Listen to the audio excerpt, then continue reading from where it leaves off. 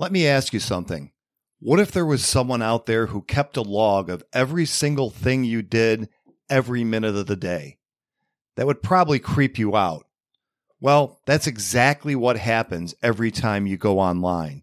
Your internet provider stores logs of every website you've ever visited and can legally sell this data to anyone. Worse yet, the government can obtain your data via bulk FISA order even if you're not personally suspected of any crime. That's why I use ExpressVPN. ExpressVPN reroutes your internet connection through their secure servers so your internet provider can't see or log what you do online. Visit expressvpn.com/Mullen right now and find out how you can get 3 months for free. That's expressvpn.com/Mullen. Protect your data and get 3 months for free today. Every revolution starts in the minds of the people. Arm yourself for the war of ideas. Take back your life. Take back your liberty. Tom Mullen Talks Freedom. Hello, everyone, and welcome back to Tom Mullen Talks Freedom. Today, my guest is Colonel Douglas Macgregor.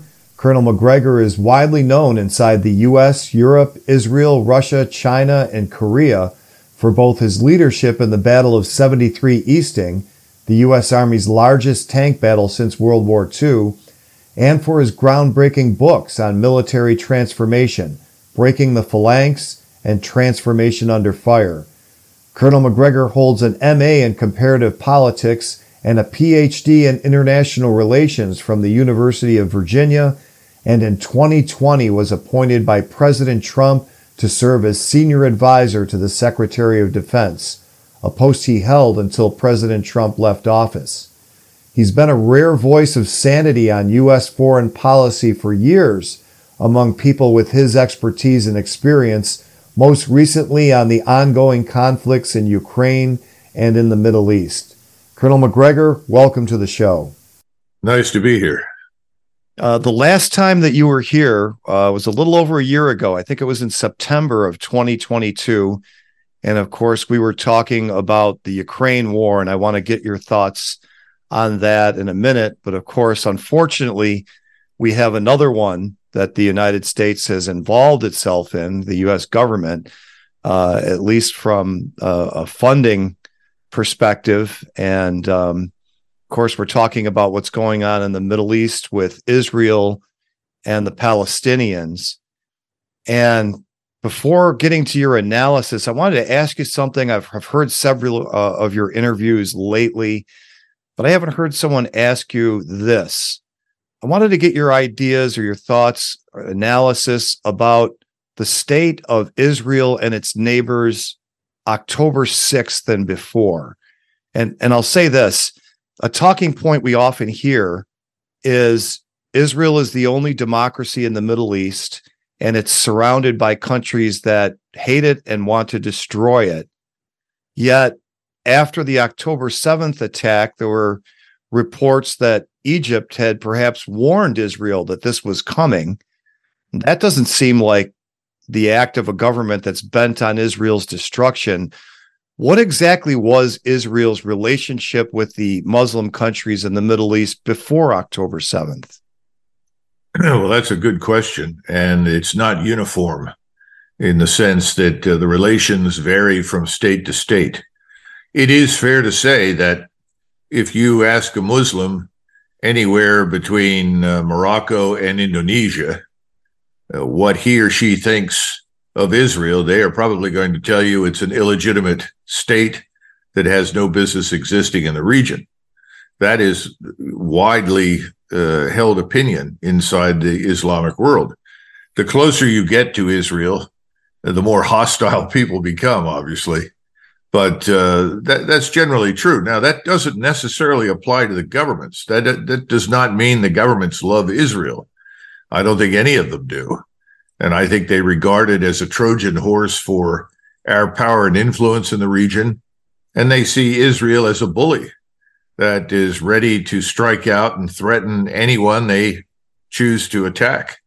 So these are views that I think you would probably hear in private. On the other hand, There are lots of people in the elite circles that say, well, perhaps that's true, but there are reasons why we could, under the right circumstances, do business with Israel.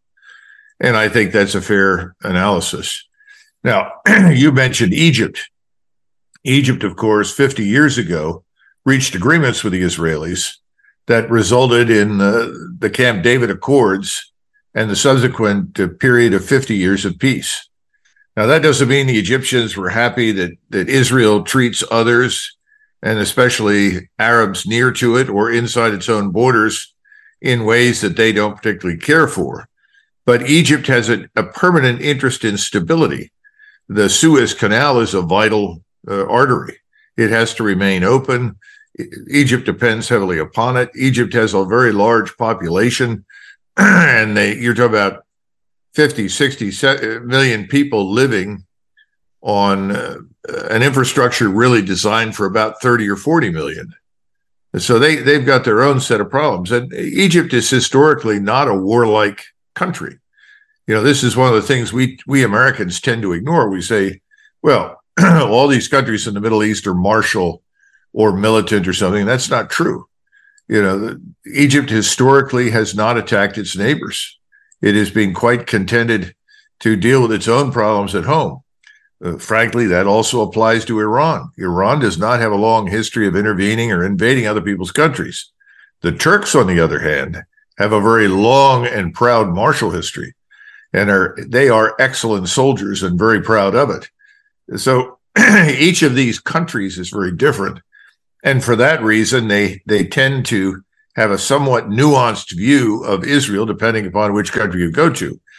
What's unfortunate at this point is that you're right. The Egyptians do appear to have alerted the Israelis to the possibility of a major assault by Hamas. Why that wasn't taken more seriously or why people didn't react sooner is something the Israelis will have to determine after the war. They had a similar problem in 73, by the way, where there were lots of indicators and they were ignored both in Egypt and Syria. And as a result, the war was a very costly one that came close to permanently damaging Israel. Right now, the situation is similar, only the region has changed. In other words, people are better educated. They have more capable human capital. There are different technologies at work now that make many of the military establishments, I would say, far more dangerous and powerful than they would have been 50 years ago. But there's something else involved, and I think that's the media. The information now reaches hundreds of millions of people almost instantaneously. So you go back to 7 October and you look at the barbarity and savagery of that attack, and the entire world is shocked. You had the King of Jordan, General Sisi in Egypt, even Erdogan in Turkey very early on saying this is outrageous, unacceptable. The problem is we've now had a month of retaliatory bombing, the outright invasion of Gaza, the killing of almost 11,000 Arabs. This sort of thing has cast a very dark shadow over what happened on the 7th of October. So whatever sympathy there existed at that point has receded into the background, and people are now horrified at what Israel is doing. A lot of my audience and myself personally would instinctively take the position that, of course, Israel has a right to respond to this attack, that the United States should stay completely out of it. And if the United States stayed completely out of it, Israel would still be able to defend itself, but perhaps would have to temper its response so that it doesn't bring the whole Muslim world down around its ears. So I guess it's a two-part question would be, number one, is it even true that Israel could defend itself without United States help? And do you think that if the United States did stay out of it, that the Israeli response would be more measured or proportional? Well, the answer to the second question is, would it be more measured and proportional, is probably yes. On the other hand, we are in it. And the rapid response of the Biden administration by placing our naval power offshore and then openly committing the use of our naval power in support of Israel, particularly in the north, if Hezbollah goes to a full, what I would call wartime footing, that's put us squarely in the middle of this. In fact, I would go so far as to say the world looks at the United States now and concludes that our support for Israel is unconditional. And the reason for that is not because of things that are said, but because of things that are done. For instance, you have President Biden and Secretary of State Blinken who've said, well, we think there should be a ceasefire. That is summarily dismissed by President Netanyahu. Nothing changes. You have people speaking out on the notion of a two-state solution, and that is, frankly speaking, repugnant to President Netanyahu and effectively dismissed out of hand. And then, of course, you have the immediate delivery of all sorts of ammunition from joint directed, in other words, JDAMs, bombs that are laser guided, precision guided munitions, rockets, missiles, 155 millimeter artillery ammunition, all of these things that we were previously sending to Ukraine have now all been diverted to Israel. And Israel is clearly in charge. Whatever it asks for, it gets. And I think it's fair to say that Mr. Netanyahu currently commands more influence and power on Capitol Hill than President Biden does. Let's be frank. The Israeli lobby has done its work well. They have done more than cultivate support. They now cultivate obedience. Now, will this last in perpetuity? Well, that's another question. And this is what's now surfacing in public debate. Can you justify what you call this disproportionate response? And from the vantage point of the Arabs, they look at this as collective punishment. We're destroying the homes and living space of 2.3 million Arabs because of what Hamas did. The Israeli perspective is, well, they've hosted Hamas. It's their problem. It's their fault. They have to pay a price. If they're going to host these terrorists, they have to expect this kind of response. I'm not unsympathetic to that position, and I'm someone who wants Israel to survive. But my concern is that whether or not we think that Israeli position is justified, it's producing something that's very dangerous. And that's a region-wide alliance coalescing against Israel and us. So let's stop for a moment and consider this goes on for another 4 to 6 weeks.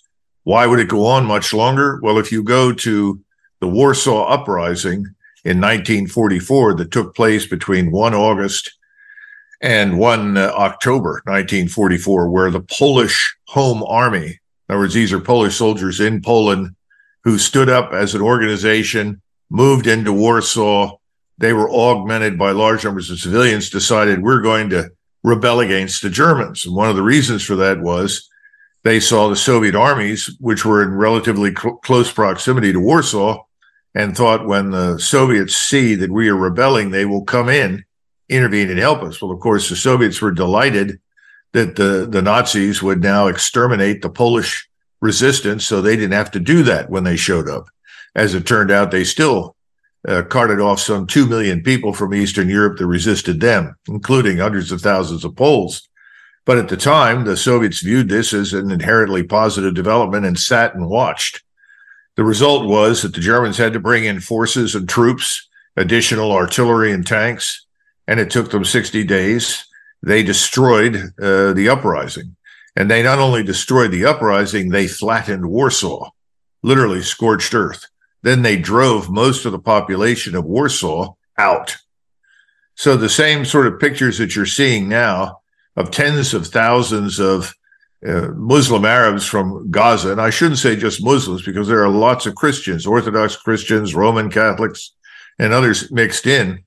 They're simply being driven out as refugees the way the Poles were. I think the Israelis hope that they won't come back, and they would prefer that they leave permanently. The problem is there's nowhere for them to go. It's an open desert. It's now wintertime. There isn't much water out there. Can they force their way into the Sinai? Well, perhaps they can, but there's not much in the Sinai for them either.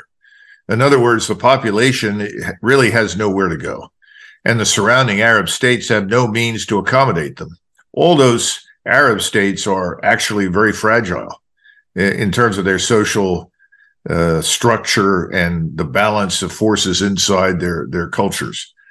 You know, the Turks, for instance, already have 1 million refugees from Palestine.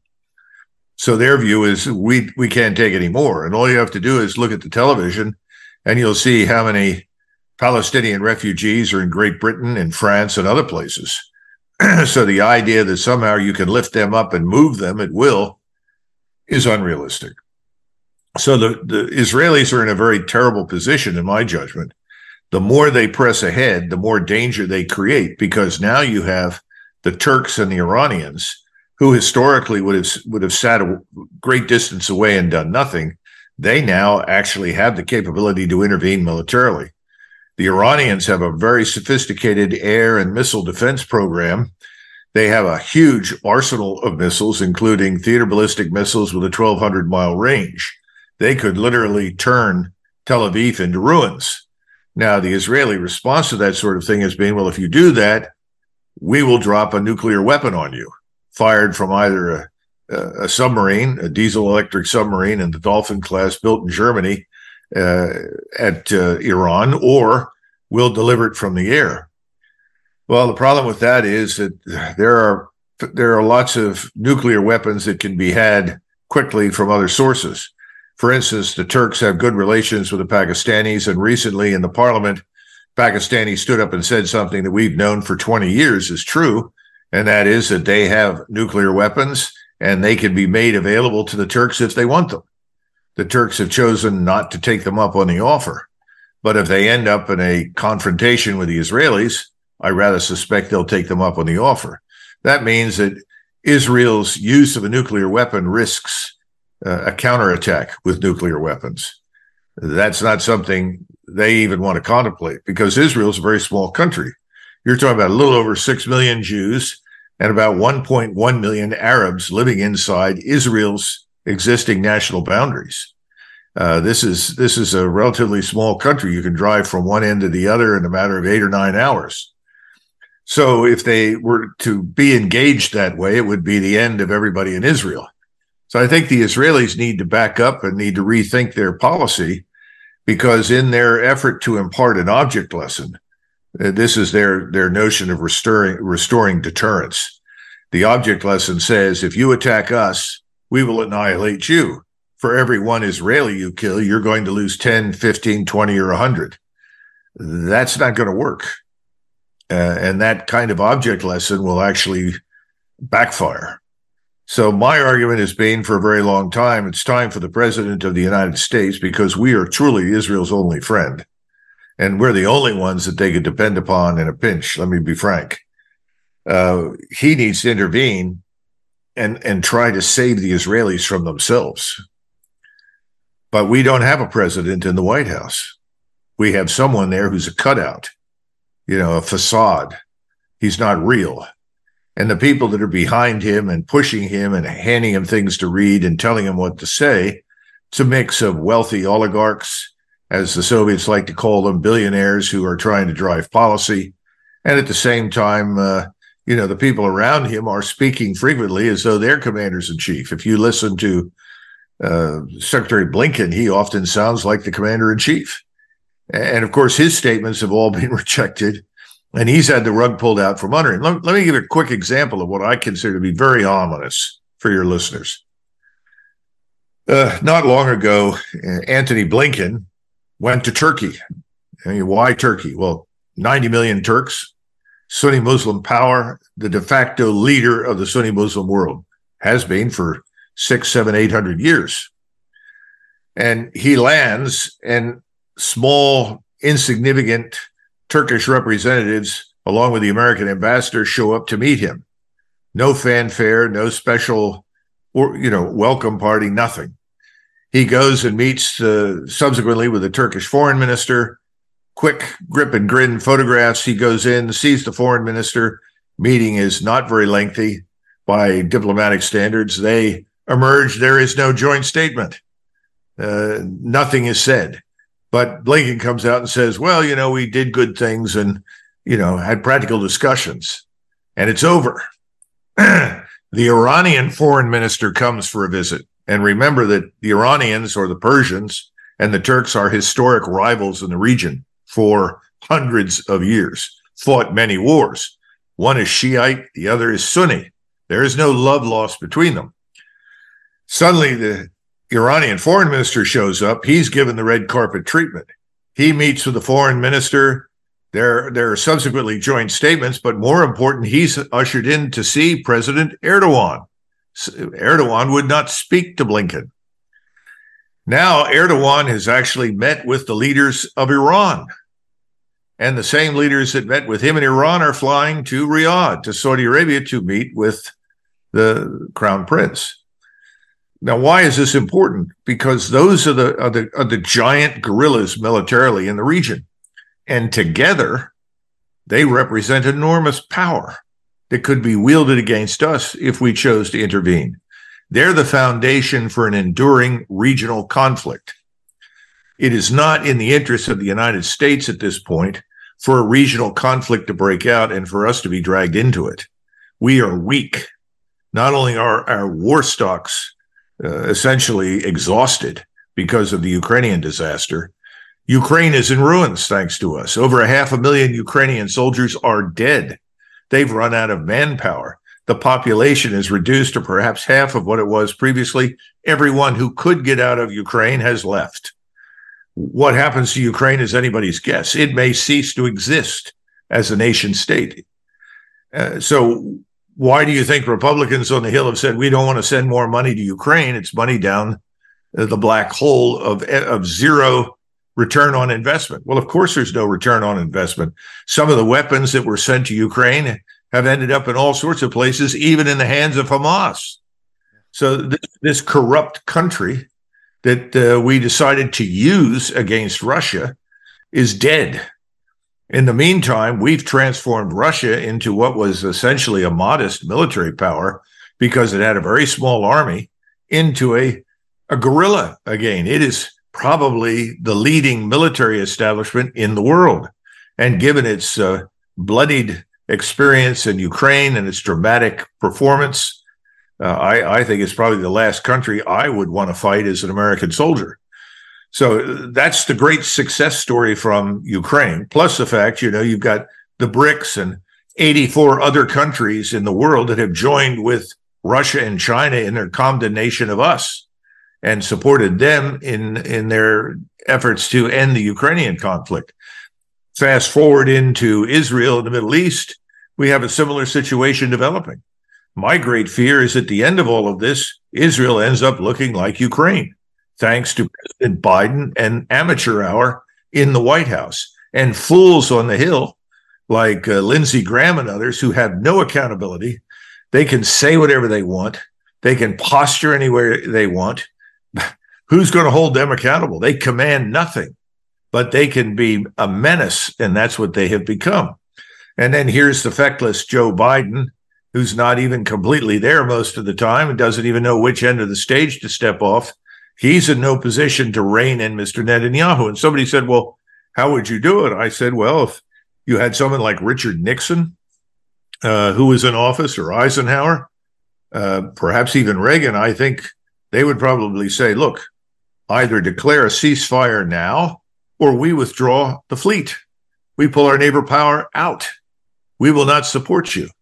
And that would get Mr. Netanyahu's attention because he has 150,000 fighters in Hezbollah, of which about 60 to 70,000 are professional soldiers for all intents and purposes, plus 150,000 rockets, of which 40,000 are precision guided and of a very high quality. Hezbollah can destroy Haifa in the space of a few hours. And the Israelis have not got a good track record in fighting against Hezbollah. And obviously, Hezbollah is tied to Iran. It is reasonable to assume that if the Israelis tried to turn all of their capability, or we joined in with it, that Iran might say, well, I guess it's time to close the Straits of Hormuz. How would you like to pay $200 a barrel for oil? And then, of course, you have Egypt. And the Egyptian population is enraged. They are demanding that General Sisi intervene to protect the people in Gaza.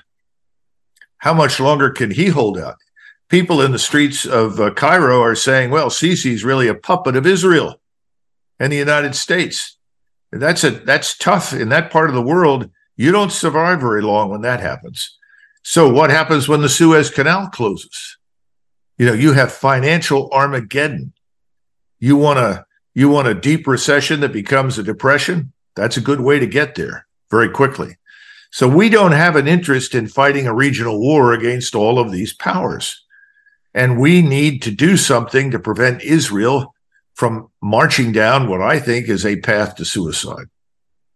When I look at the map, not having any military expertise, I mean, Israel's a small country. Gaza just looks like this tiny little place. And two things is, first of all, shouldn't Israel be able to finish this operation somewhat quickly just because of how small the geographic area is? Is there a lot of resistance coming from Hamas? And is the other thing that kind of crosses my mind? I know I'm throwing a lot at you, but the fact that it's southwest, so it's the area, at least they're not marching towards Iran or Turkey while they're going through Gaza. Can we expect this thing to be over anytime soon, even without any other complications arising? Well, that's why I mentioned the Warsaw Uprising. The German army and the Waffen-SS formations that were with it, they were far more professional, experienced combat troops than the majority of the reservists in the Israeli Defense Force. The Poles were ferocious and fought courageously for 2 months until they'd run out of water and food and ammunition. It still took 2 months, 60 days. My point is it's now over 30. The Israelis have not penetrated the urban core of Gaza City. They are largely on the periphery. In other words, they've made some penetrations. So you have these peninsulas that jut into the Gaza Strip, but actually going into Gaza City and taking it, seizing it, has not happened. And the Israelis are understandably, and I think reasonably cautious. They've probably lost 350 or more killed at this point. We don't know, and no one's going to release that information. And we think that the figure of 11,000 dead Arabs is probably accurate. Out of the Hamas crowd of 60, 70,000, have they lost 10,000? I don't know. I have no way of knowing. But the preparations that Gaza made are frankly far more impressive and enduring than what the Poles were able to do under German occupation. So I guess my point is this. This could take a lot longer than everybody thinks. And the idea that it would drag on for 60 days means that at some point, President Erdogan in Turkey, who would prefer not to become involved, is compelled to become involved. We have naval forces. He's got 100 ships in his naval force. He's got aircraft on Cyprus, fighters. He's got long-range missiles. He has the reportedly largest unmanned systems fleet, drone fleet, if you will, in the world. He too has Dolphin-class German submarines, just like the Israelis. Now, how much damage can we do to each other? We haven't even talked about Iran, and I mentioned that earlier. So I guess my point is, if you're interested in two things, number one, we want to preserve the integrity and the strength and the influence of the United States in the region. Our influence there is important. We have interests there. Secondly, we want to see the state of Israel survive, period. We don't want to put that in jeopardy. So if you're serious about those two things, you look at the forces emerging. How long do you want to wait? In some ways, to me, it's reminiscent of what happened in Ukraine. You'll recall that separately, the Ukrainian representatives and the Russians had actually reached an agreement. And the president himself, Zelensky, said that Ukraine could live with neutrality, which was the core issue, because the Russians will not tolerate our military power on their border, which is exactly what we were doing, building military power aimed at them. Suddenly we intervened. We used Boris Johnson, the faithful dog from London, representing the faithful ally, the United Kingdom, who came in and said, "Oh, don't do this. Don't do this. You'll get everything. We'll give you everything. The United States will back you. Everybody will back you. You can't lose." Well, that didn't work out very well. Yeah, I know you've got a packed schedule. I want to ask you one question about an update on Ukraine. And I remember when you were on the last time, and I was kind of searching around for a way to describe the territory that the Russians had taken control of by about a year ago, by about this time last year. And I remember you describing it as a banana-shaped stretch of land, and one tip of the banana was up around Kharkiv, and the other tip was somewhere around Kherson. And since then, the Ukrainians did manage to take those two cities, but besides those two cities, has anything changed as far as the territory Russia controls, and is anything likely to change? Yes, Kharkov has been evacuated by the Ukrainians. They fully expect to see it fall into Russian hands. The Russians are advancing in the northwest very rapidly. I think the Russians will continue to advance to capture Kharkov. Once they've secured Kharkov, they're also moving on Zaporizhia. If you look at the map, you cross the river at Zaporizhia, it's a short drive down to Odessa. So I think the end state that the Russians want is control of Odessa. This enlarged banana, which is now reaching further into the west and to the north, and Kharkov, because these are historic Russian areas. This is where the Russian speakers live. This was always historically Russian, never Ukrainian. Historic Ukraine was north of the Black Sea, and just you had left and right bank Ukraine, left and right bank Cossacks, and so forth. That was further north, and it reached into what is now the border, near the border of Russia and part of White Russia, and then Ukraine reaches over to Poland, but it's much further north of Odessa. The area that we're describing was conquered under Catherine the Great, and it was called New Russia. Those are the areas where the Russians lived, and remember, the crux of the problem was that the Russians were being mistreated. And for the last 8 years before the war broke out, the Ukrainians had killed 14,000 Russians in Donetsk and Luhansk, the so-called breakaway provinces, which were entirely Russian. All the Russians really wanted was equality before the law for Russian citizens, and treat them as human beings, stop treating them as the enemy, and end what was really slow ethnic cleansing of eastern Ukraine. Nobody paid attention. Nobody cared. Everybody underestimated the Russians. Here we are. My concern now is that you have a similar attitude. People are saying, "Oh, come on, these people can't stand up to us. You know, the Israelis, they can do whatever they want, and we're there, and we're going to back them up, and they're not going to challenge us." I have news for everyone. Most of these states are no longer afraid of us. They just are not afraid. And the notion that they all shake in their boots every time America is mentioned is just untrue, particularly when you talk about a unified front. I think there are a lot of people spoiling for a fight. You know, I think the Russians are too, and we should be very grateful. This is going to sound terrible, but it's true. We should be very grateful to Mr. Putin that he's exercised tremendous restraint, because if it were up to the Russian population, everything from where he is now all the way to the Polish border would already be under Russian control. And frankly, they didn't give a damn if it cost 200,000 Russian lives. They wanted to see everybody in Ukraine annihilated. In other words, they very much felt the way the Israelis feel about what happened on 7 October. Well, Putin wouldn't allow that. He's held them back, and he's been under a lot of criticism for that. They say, well, he's pro-Western, which is not entirely untrue. He wants to do business with the West. He wants to get along with the West. We're the ones that want to destroy him. And similarly, with Israel and its neighbors now, they don't really want a war, but their leaders are looking at these boiling pots of hatred all over the region with 100 million, 200 million Muslims who are infuriated, angry, and humiliated, but by what is happening in Gaza. And I don't think they're going to be able to hold everything together much longer before they act. And then we're all in it because, as I say, we're already there. We've already done the joint planning. Yes, we have special forces, special operations forces on the ground in Israel. We do. We have new air defense forces because of our inadequate air and missile defense capabilities that have been flown into the region.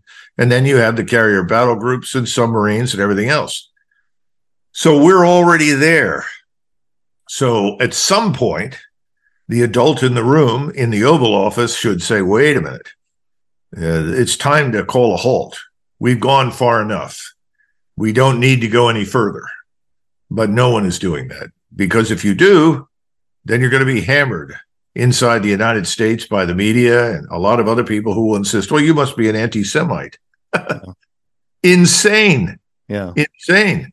There is, let's be frank, there's no real sympathy in the American population for the Islamic world. You know, we've been through lots of things, right or wrong, in the Middle East. So that's not the issue. The issue is, will Israel survive this? And will our power and influence in the region survive this? Not necessarily in that order. Do you think there's any possibility that some kind of sane resolution comes to Ukraine now that Washington's attention is diverted to Israel? Not until governments in Europe change. And I think you're going to see a lot of turnover in European governments. Europe is now swinging to the right. The Europeans in general are fed up with the false promises of the left. And when I say the left, that's misleading because, frankly, there hasn't been much right for a very long time in Europe. And now there's an emerging right because people are saying, wait a minute, it's not in our national interest. It's very fashionable, and I was there in the 60s, 70s, and 80s. It's very fashionable in places like Germany or Austria or Denmark. You would say, oh, well, you know, I'm just a European or a world citizen. Okay, fine. How's that working out? Well, it's not.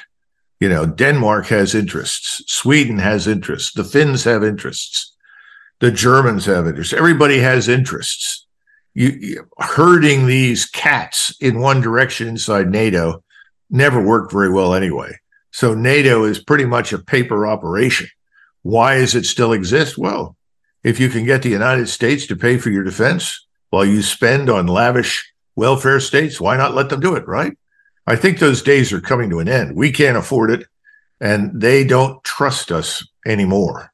I think I'm talking about the electorates. They now have begun to figure out, do we really want a major war with the Russians? They finally figured out that, contrary to all of the lies that are being told, the Russians aren't coming. There was this movie back in the 60s called The Russians Are Coming, you know, about a Russian submarine that beaches itself somewhere up in New England off the coast of Maine. It was a comedy, but the point was taken that, look, they're not coming. And the truth is that no one is coming to the United States to do us harm militarily. Our problems are of our own making. No border security, tens of millions of people piling into the country about whom we know nothing, who absolutely cannot be Americanized and don't really want to be. No law enforcement, rising criminality across the country. Come on. This is a nation ready to go to war? It's absurd. We have no army. We're down to about 450,000 men. For a nation our size to have an army of 450,000 that's divided racially, culturally, that is increasingly becoming a place where you appoint non-whites to run everything, get rid of the evil white men. You know, thank God we don't have any more white men. We never needed them at Midway. We didn't need them at Normandy. We didn't need them at Okinawa, did we? I mean, this is insane, but that's where we are. So what are we going to fight with? Yeah. Well, let's hope that that day doesn't come soon. Look, I know you got to run, and hopefully you can come back several weeks from now, a month from now, and I hope that maybe some sanity has prevailed by then, and we're not getting your expertise on actual combat with U.S. troops. But in the meantime, I just appreciate you coming on, and thanks very much for your expertise. Sure. Thank you. All right, friends, that's going to do it for today. Just a few reminders to stop by TomMullenTalksFreedom.com/support and check out all the ways that you can support my efforts here, including joining my Patreon or my Substack. And if you haven't already, make sure that you go to itsthefedstupid.com to download a copy of my free ebook, It's the Fed Stupid. And as always, if you like the music you've heard here on Tom Mullen Talks Freedom, you can hear more at TomMullensings.com. Thanks for listening. The war of ideas has only just begun. Arm yourself with the knowledge you need by heading to TomMullenTalksFreedom.com and subscribing to our email list. And remember, every revolution starts in the minds of the people.